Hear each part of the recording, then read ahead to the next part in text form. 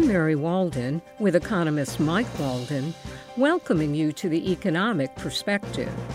Today's program looks at college debt and home owning.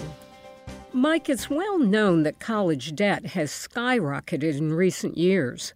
It's also been observed that many young adults don't buy homes like their predecessors did. Is there a link between the two? Well, according to a new study just released from the Federal Reserve, the answer is a definitive yes. Now, some background, college debt indeed has gone up. It's tripled in the last dozen years. At the same time, we see home ownership among young people, roughly age 24 to 32, has fallen 9 percentage points. So the question is, do the two go together? Based on the Federal Reserve's analysis, they say yes, they do, that they estimate that the higher college debt is responsible for about 25% of that decline in home ownership rates among young people. Now, why? Well, number one, students often fall behind in their college debt payments, which means that's going to hurt their credit rating.